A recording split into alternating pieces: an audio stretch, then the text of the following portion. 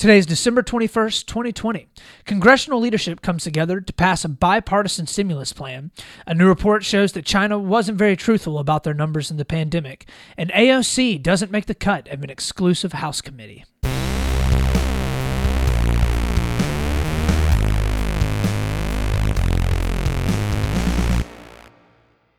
Welcome back, Split the Difference friends and Split the Difference family, to another fabulous episode of Split the Difference podcast hosted by yours truly, Austin Taylor. We are so glad to have you here, and we are looking forward to having the best episode that we have done so far rolled out to you here early on this Monday morning.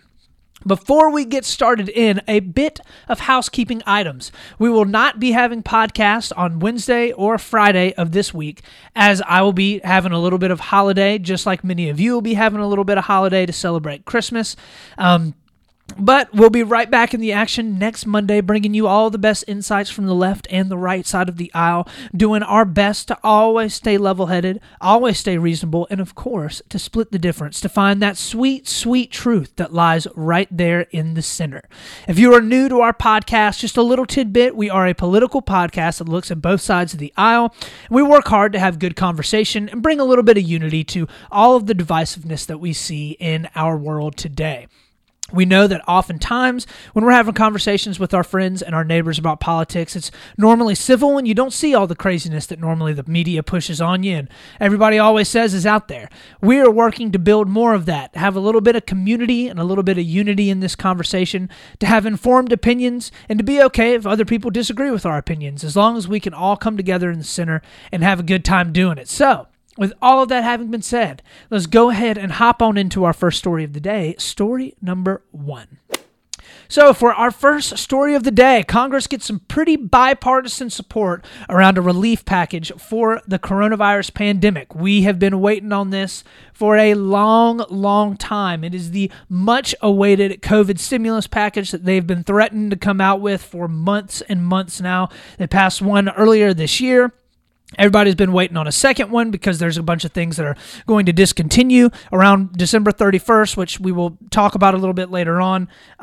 But everybody's been waiting all year for Congress to actually get on the horse, figure out what they're going to do, and get something passed. And it sounds like all the arguing that went back and forth over the past week or so, it went all the way up through the weekend. And they voted on it yesterday, and, it looks like something's going to actually get passed. So it looks like both sides are compromising a pretty good bit. The Republicans aren't getting everything that they want. The Democrats aren't getting everything that they want.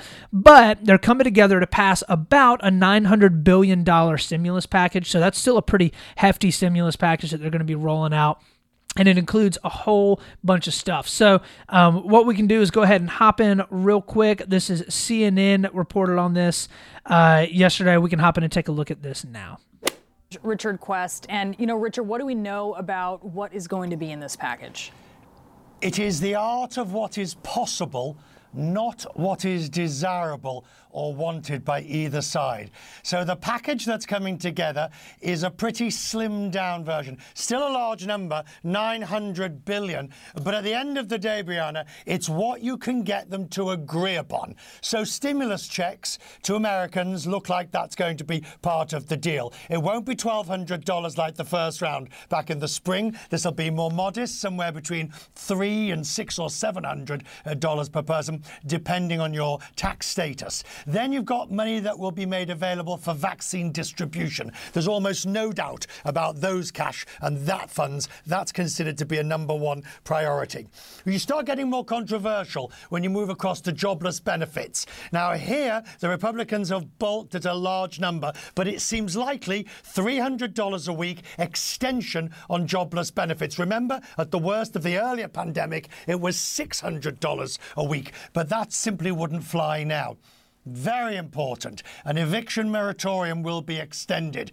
If not, at the end of this year, Brianna, up to 20 million people could be thrown out of their homes. All right, so he said a whole bunch of stuff there, and we're going to go through and break a good bit of this down. So supposedly, the bill contains a pretty good amount of stuff that is going to be much, much needed, and I'm going to kind of walk through my top 3 things that I think are the best things that the bill is able to contain. before we get in, I guess, my top three things, the thing that most everybody wants to talk about is the stimulus check. So it does look like there are going to be stimulus checks, more than likely about $600. I've been able to verify that from a couple of different sources, and that is obviously more than likely going to be the same thing that was happening earlier this year, where it's capped at a certain income amount. So depending on what your income is, if you are above that income threshold, you will not get a stimulus check, but everybody below it will get that. More than likely, this will include every single person within a household, and you will also get a stimulus check for dependents or for children as well. That's something that actually kind of didn't really happen the last time around. So it's smaller than the $1,200 that everybody got last time, but I think the $600 is going to be beneficial.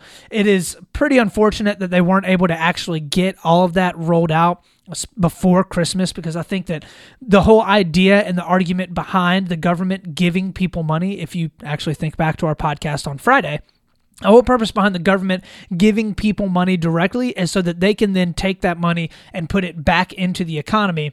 And they kind of missed the boat with the whole Christmas season, because this is when everybody spends more money than the entire year. So within the entire year. So they kind of missed that. But, that $600 goes for a very, very long way for a lot of people. For a lot of people, that's paying for, rent for a month. So that can make a pretty big difference. So my top three things that are the most important, that I think are the most beneficial, that we have needed for a long time, and that, it looks like Congress is going to step in and actually make a little bit of a headway on. The first thing is the extension of jobless benefits.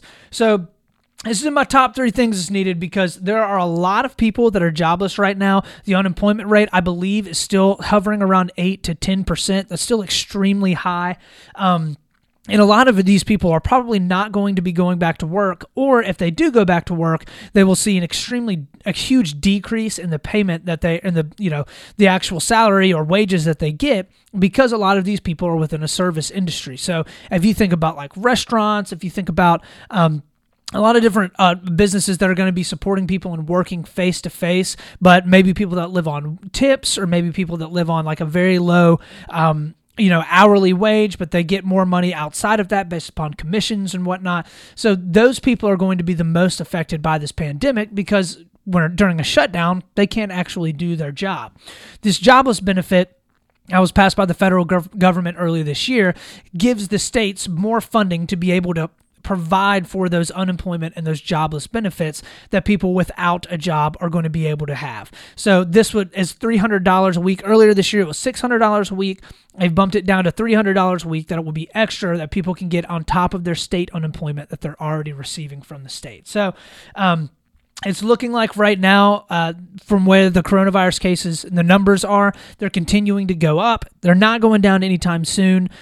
With the vaccine rollouts and stuff, yes, that's going to help, but it's not going to make a huge dent in the numbers that you're seeing, or especially probably within the next month to 2 months. So there's still going to be shutdowns. There's still going to be people that can't work. They need those jobless benefits. The second big thing is the eviction moratorium. So basically what an eviction moratorium does, if you don't know, it keeps you from being evicted from your house, from not paying rent. So if you're renting an apartment, you're renting a house or whatever, it keeps landlords from evicting tenants because they're behind on their rent due to the coronavirus pandemic. So this is going to extend the moratorium on evictions for, I'm not exactly sure how long. My guess would be probably until around March or so, maybe even into April or May. And this is going to allow people to hopefully get stimulus checks in, get jobless benefits in, not have them being removed from their housing, and hopefully get back into a job where they can start working out things with their landlords around if they're behind on their rent, or if they need to make another couple payments, and how they're going to be able to do that. It basically just buys a lot of landlords, and it buys a lot of renters a lot of extra time. Most landlords don't want to kick people that they have renting out of their, out of the rentals that they have, because when you do that, you then have to go through a whole new vetting process to be able to get new renters. Not a lot of people are probably on the rental market right now because of the pandemic and because of the situation that the economy's in. So landlords are obviously probably supportive in a lot of ways of this moratorium that allows, people to be able to stay in their houses for as long as they can, so that landlords can eventually work out repayment plans if they are behind. It's never fun to of course, have to evict a renter, although there will be probably a lot of people that are evicted, especially towards the end of this pandemic. But hopefully this eviction moratorium and the extension of job benefits will hopefully kind of ease some of that. The third biggest thing for me that I think is the most beneficial is going to be money for the vaccine. So this is going to give local and state authorities more money to help them in the distribution and in the whole basically the whole supply chain process of the vaccine. It also is going to hopefully, I believe, give better funding for those that don't have insurance or otherwise wouldn't be able to afford it. So it's going to set aside a pool of money by the federal government to be able to make sure that every single person that wants to get and is able to get a vaccine can get the vaccine. I think that there are right now within the FDA, the second vaccine by Moderna is going through the approval process. It looks like that more than likely will be approved probably here within the next week or two. So there will be a second vaccine that will be able to be rolled out to the American people. This money that is going to be set aside by Congress will aid in getting that vaccine to the people. So definitely awesome stuff that needed to be done. So much of this has actually been slowed down by a disputed step by the Treasury Secretary, Steve Mnuchin, who actually declined to allow for the programs that were set in place earlier this year by Congress to continue on past December 31st. So it's been argued back and forth in legal circles for a while, but the Treasury Department argued that they did not have the power to extend those benefits because that extension needed to be done by Congress.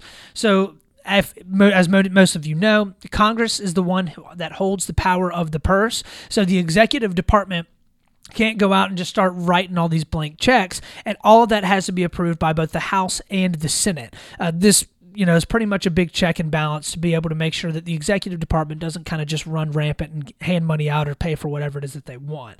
So the idea was basically the act that was passed earlier this year gave funding to the Federal Reserve and authorized the Federal Reserve to give all of these benefits out and to basically flush the entire economy with cash.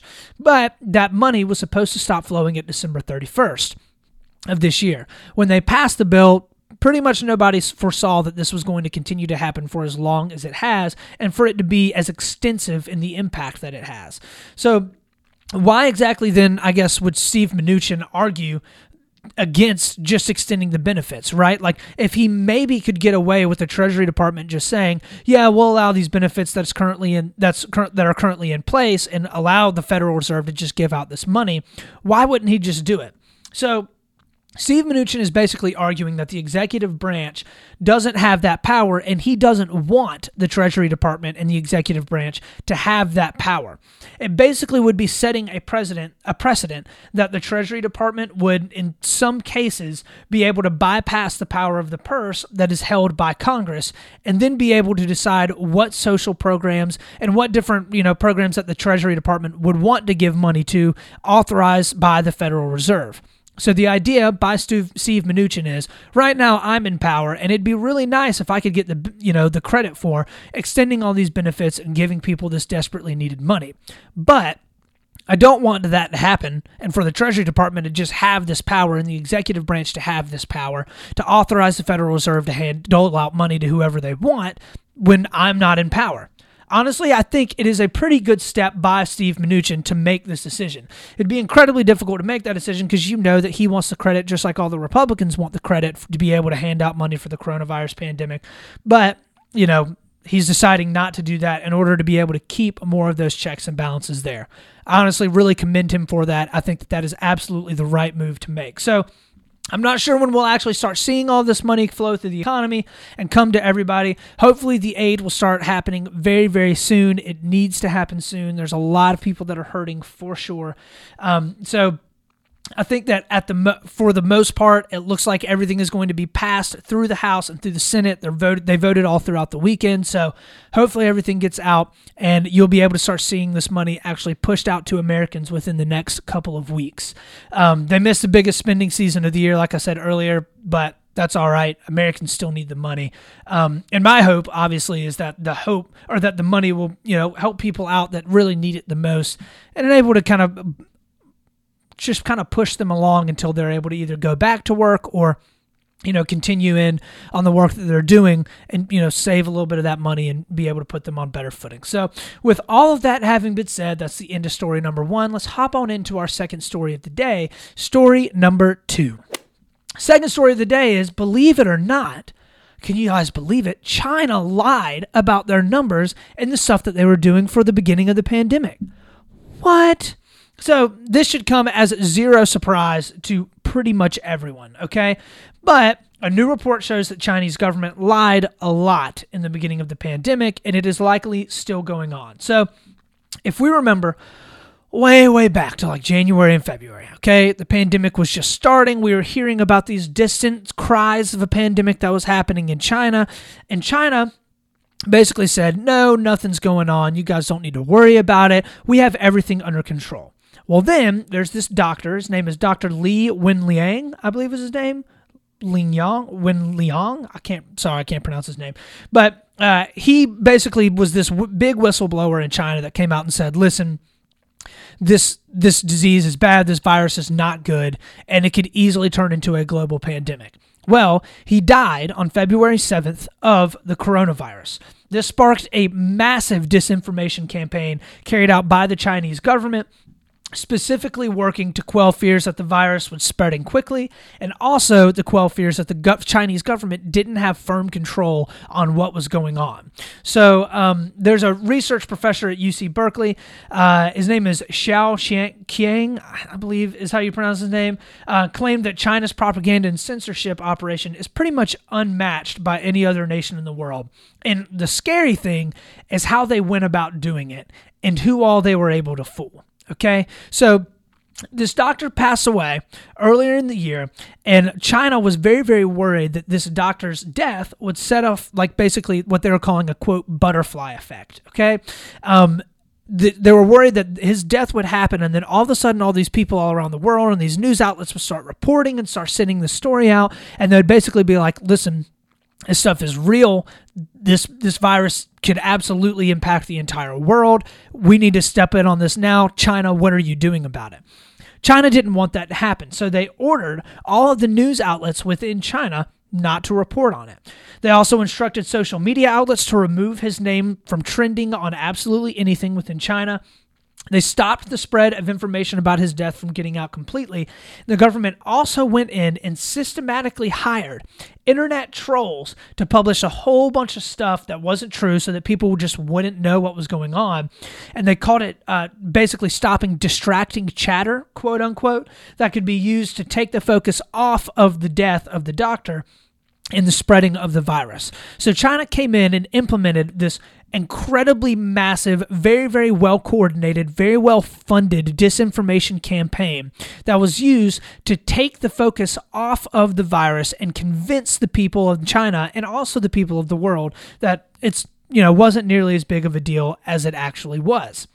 So leaked documents published by ProPublica in the New York Times on Sunday showed that the government purposefully worked to silence people that were going against the narrative that the Chinese government was pushing. So the information was pulled from 3,200 directives and over 1,800 memos that contained specific orders to not include words like incurable, fatal, or lockdown in headlines from news agencies. So the Chinese government stepped in and was basically like, we control all of the news.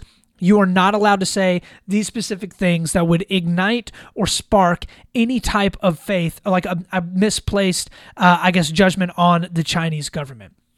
So basically, they lied to the world, they lied to their people, and they're likely still lying about everything right now. For all we know, there could be 1 million or more people that have died from the coronavirus in China, and we'd have no idea because the Chinese government has been lying about it for the entirety of 2020.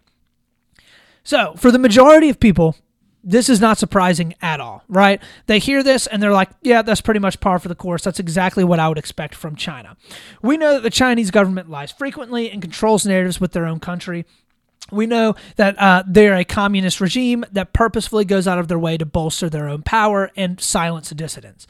The scariest part about all of this is how many people in America and around the world were so easily swayed by what the Chinese government was saying. okay? The World Health Organization, very, very early on in January, was taking directives from China and believing every single thing that China was saying. In January and February, the World Health Organization was saying that there was nothing to worry about, that China had absolutely everything under control, and that the virus was not spreading quickly within Wuhan and within China as a whole. So, meanwhile, there were thousands of people checking into Chinese hospitals with the coronavirus, and many of them dying, okay? Also, what is scary is how the American media landscape as a whole trashed pretty much anybody that dared to say that the Chinese government was not acting responsibly, most notably Donald Trump.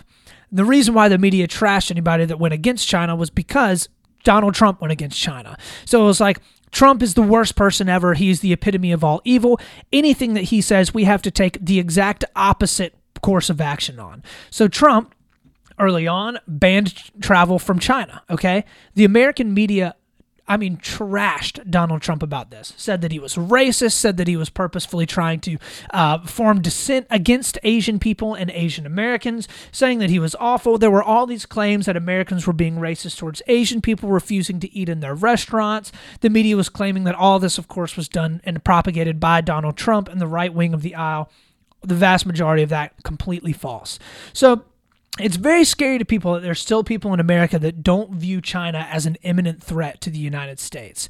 A lot of people, especially on the left side of the aisle, are very, very apologetic towards China as a whole and, have been very critical of Trump and his hard line against China. There are a lot of people saying that he shouldn't be working as hard as he has against them, that he shouldn't be trying to undermine Chinese authority and Chinese leadership within the world. But honestly, I really do think this is probably one of the stronger lines that Trump was able to take up, especially within his foreign policy agenda during his administration. I don't agree necessarily with all the ways that he went about doing it, right? I think that the tariffs didn't work and were not great. Just for, I guess, a quick example off the top of my head, but being tough on China is something that not only has needed to happen over the past 4 years, but it's been needing to happen. So for the past 20 years, right? Like the American government has to take a hard stance against China because China is and has been a communist regime. All out, straightforward, they are communist, right? And there's anything that communism does not like, it's a free market and democracy. They hate it. It cannot work well together. And so China is working very hard to convince the entirety of the left, the more Western countries that are all of them democracies, been trying to convince them that China is, we're just like y'all, we just go about things a little bit differently. This is just the latest story that shows that is a complete lie, right? China actively works to undermine dissidents to the Communist Party in China. Xi Jinping, the president of China, should be feared, and he should absolutely be somebody that we are working actively against to stop the free flow of disinformation that is coming out of China and to be able to stop all of the horrible human rights abuses that are going on in China as well. So do not be convinced that China is not working to attack America on the regular basis. They, of course, are working against America on the regular basis. And the way that they have lied about the pandemic, which many people called a long time ago, is just the latest example of some of the ways that they are working to be able to undermine democracy across the world. So hopefully Biden will continue to take a hardline stance against China when he gets in, but obviously all of that is yet to be seen. We'll need to kind of see how a lot of this starts to play out once Biden actually gets into office. So with all of that having been said, let's go ahead and move on into our last story of the day, story number 3. So on our third story of the day, Alexandria Ocasio-Cortez, the famous AOC, doesn't make the cut. So late last week, AOC was heavily voted against by fellow Democrats to be part of an incredibly important committee within the House of Representatives. So Democrats overwhelmingly voted to give the seat on the House Energy and Commerce Committee to Representative Kathleen Rice out of New York instead of Ocasio-Cortez, and what ended up actually being a 46-13 vote. So AOC was pretty resoundingly voted against in that. Many Democrats cited that her voting and her policies are actually too far left to be put on the committee, and they didn't want her left-leaning policies to be there, dictating a lot of the different things that the committee does. So What is the House Energy and Commerce Committee? This is a specific committee within the House of Representatives. It was established in 1795, so it's one of the oldest committees and has probably the broadest jurisdiction of any authorizing committee in Congress, as it legislates on an extremely wide variety of issues. So just to list off a few. This includes healthcare. This is including mental health and substance abuse, health insurance, including Medicare and Medicaid, biomedical research and development, food, drug, device, and cosmetic safety, environmental protection, clean air and climate change, safe drinking water, toxic chemicals and hazardous waste, motor vehicle safety, privacy, cybersecurity and data security, consumer protection and product safety, and foreign commerce, just to name a few of the things. That also is over nuclear facilities, a ton of stuff. So it also oversees a number of federal departments as well. This includes the Department of Health and Human Services, the National Institutes of Health, the Food and Drug Administration, the Center for Disease Control and Prevention, the Indian Health Service, the Environmental Protection Agency, Department of Energy, Nuclear Regulatory Commission, Department of Homeland Security, Department of Transportation. This committee has a wide reach into a whole bunch of different things. So, needless to say, they do a ton of stuff. And the Democrats and some of the Republicans, I guess, that were on the committee voted, and they were like, we can't have AOC on here because she's literally too far left. It's okay for her left-leaning policies to kind of be over there and to be loud, but not really actually affect legislation and policies that could push through. But if she's on this committee, she's got an incredibly far left-leaning vote that could sway how the committee actually ends up pumping stuff out. So earlier in the week, AOC did an interview with The Intercept, where she was incredibly critical of Democratic Party leadership, alluding to, in a lot of ways, the need for legacy plans to be put in place and for a lot of the older Democrats to start to step down and give up some of the power and control that they have over the Democratic Party. This is something that she's done pretty often. She's been very critical of the Democratic Party because she knows that most Democrats are pretty moderate, and they don't want all of her left-leaning agenda to be pushed into the forefront of what the Democrats are kind of going for. So in my mind, the reason why I think this is a pretty cool story is that the overwhelming votes against her by her fellow Democrats, I think, point to a pretty clear line in the sand that a lot of Democrats are starting to draw. A lot of Democrats are coming to realize, especially after 2020, that they don't want to be tied to socialism. They don't want to be tied to these incredibly far left progressive legislation or policies that are being pushed by a lot of these extremely progressive and far left politicians that have gotten voted into the House in extremely blue districts. So there was a pretty resounding voice from the American people, I think, against incredibly progressive and far-left policy, voting in Joe Biden especially. Joe Biden was in a field of Democrats that were all going as far left as they could possibly get, as quickly as they could get there, because they thought that that would appeal to the Democratic voting electorate. Well, it didn't. All of the Democrats came in the primaries and they were like, we don't want that. We don't want Mayor Pete Buttigieg. We don't want people like AOC. AOC wasn't in the running, but they don't want people like Kamala Harris. They don't want Cory Booker. They don't want Bernie Sanders, even though he was popular. They want Joe Biden because he's a moderate. He's a more establishment Democrat. He understands how politics can and should be played.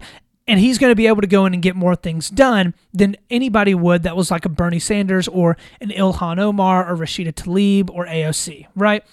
So the only places that have been willing to elect these far left progressives are places that are so blue. They are deep blue districts, right? Like a Republican hasn't been voted in these districts in years and years. And as a result, they're able to get pushed in because they're young and, as the Democrats call them, they're fresh faces, right? So Ilhan Omar, Rashida Tlaib, AOC are just a couple of the big ones, but that's like the crew, that's like the group that are these far left-wing socialist progressives in the House that have been making a ton of waves because they're incredibly loud and they're pushing these policies that are extremely progressive. Well, Democrats don't want it, right? They don't want to be associated with socialism because the American people don't want socialism.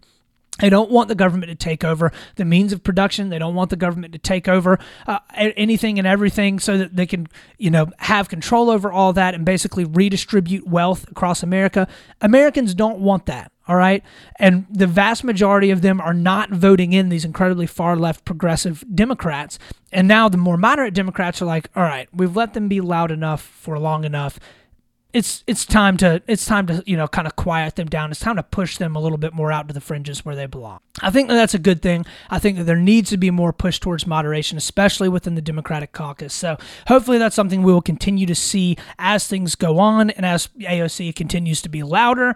The Democrats within our party will just be like, listen, you stay over there on your far left side of the aisle. We're going to actually try to work and get things done. So with all that having been said, that is the end of our third story of the day. Let's move on in to the last segment, something that made me smile. So something that made me smile this week is obviously Christmas, right? Christmas is here. It's only a couple days away. And I am so excited to be able to spend time with family, open up gifts, eat some good food, have some good drinks, and have some great laughs. Definitely looking forward to it. We normally have a great time around Christmas, and this year is going to be no different. We're going to hopefully be able to see as much of our family as we can. And I'm very, very much enjoying getting some time, away from work, resting a little bit, rejuvenating around the holidays, and having some great time watching movies and eating good food and eating some sweets and stuff. So that, of course, is what's going to make me smile this week. I'm sure that it will make you smile as well. I wish all of you here from the Split the Difference family to your family at home a Merry, Merry Christmas. And we hope that you enjoy yourself and enjoy a bunch of friends and family and just have a great time around this holiday season. So with all of that, that is the show for today. Thank you so much for stopping in and checking us out. As always, remember, we're on Instagram, Facebook, YouTube. I got my website open, splitthedifference.com. Go and check me out there. Drop me a like, a 5-star review, a thumbs up, a subscribe. All of that stuff helps so much. And it goes a really long way for kind of getting this podcast out there to hopefully get in front of more people. So remember, as always, guys, we're going to do our best to stay level-headed. We're going to do our best to stay reasonable. And we're always going to split the difference. This is Austin Taylor.